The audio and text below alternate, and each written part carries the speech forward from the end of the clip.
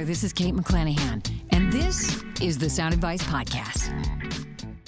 Mastering the art of being yourself. As an actor, you're most often asked to, just be yourself. Come to think of it, this could be said for all manner of business, just maybe more so as an actor. Those casting are most interested in you being you. In fact, you're expected to be the most dynamic, comfortable, spontaneous you can be. This can come as something of a contradiction after training for 4 to 6 years to become someone else. Be yourself? Who the heck is that? As actors, we're typically taught we're supposed to be everything. And certainly that's the general consensus regarding acting as a profession. We're supposed to be versatile and as well-versed in Shakespeare as Arthur Miller, as comfortable with comedy as pathos, as skilled at sitcom as stage. For what it's worth, all of these tasks, all of them, have their own rather steep degrees of difficulty and require a mastery that's not immediately intuitive to anyone. Yet, we're told this is the definition of versatility and expected of all of us. No sweat. No problem. I'm there. Well, as much as I love him, Shakespeare is not for everyone.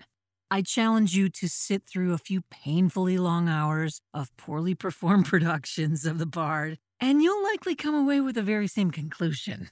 Yet, there they are up on that stage, a gaggle of diehards who love hearing the rich text of Midsummer Night's Dream waft out over the heads assembled in the local auditorium as they have every July someplace since time immemorial. And while most of these actors might be better cast in any other genre but this one, the experience creates an extraordinary effect on those daring souls up on that stage by challenging their all-too-coddled comfort zones. Think not? Well, try it sometime, little chicken. By challenging your comfort zone, by exposing yourself to something new and different and challenging and difficult, you're actively and effectively conditioning yourself to play the moment and to develop your agility. By doing so, you come to rely on your choices, your impulses, and commitment to the cast of players you're immediately working with. It's quite the high wire act, I'll grant you. Not a simple feat by any stretch of the imagination. Perhaps it's because only by contrast we will distinguish a significant difference in our desired performance. Perhaps that's who we really are, that terrified skydiver with our feet firmly planted on the boards, meaning the stage, in other words. Perhaps by actively exposing ourselves to an unfamiliar performance style with full immersion, a style that's a good 180 degrees from how we see ourselves and what we're used to, is most often where real creativity lies, at the edge of our comfort zone. It's most likely where you'll define yourself and your point of view within the story. So commit yourself to working with those who don't simply match your aesthetic and skill level, but honestly surpass you in your estimation.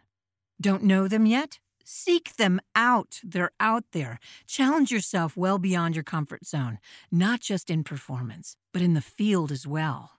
They're equally important. I suppose it can go without saying, but mastering the art of being yourself as an actor, in business, and in life as a whole, is an ongoing drive. To do so with the continued aim of excellence is the goal. This is how we establish our standards, and ultimately, it defines what we become known for. Without standards, we become known for either not caring or simply settling, neither of which instills confidence, whether in ourselves or others in us. This is why, as actors, we continually train. Because if you're not working the muscle, it will atrophy, pure and simple. If you're not challenging your comfort zone, you're becoming complacent. Of course, at some point, we must stop tweaking, step back, and simply present. This is where the rubber hits the road, the testing of one's mettle, the ultimate delivery of everything we've prepared for up to this very moment. So goes coming into our own in any worthwhile field of endeavor, acting or otherwise. It's what we do and dedicate ourselves to that defines us. It's failing and weathering the stumbles with equal parts grace and guffaw.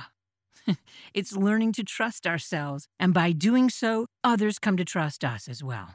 It's about persevering with the intent mission to elevate any given situation we may find ourselves in. Make it your mission to continually problem solve, but stay in your lane to garner the greatest results. Be a voice actor, not a jack of all trades. I'm this, I'm a producer, I'm blah, blah, blah. Nope, just be an actor. These are the components that offer mastery of any subject. Why not the art of being ourselves? Isn't that one of the overall goals in life anyway? If it's not yet, I recommend you scribble this one up near the top of that to-do list. Almost everything hinges on it. Rest assured, the world loves you for being you more than anything else. After all, it wouldn't be the same place without you. This is Kate McClanahan, and this has been the Sound Advice Podcast. To find out more about voiceover and our process, check out voiceoverinfo.com.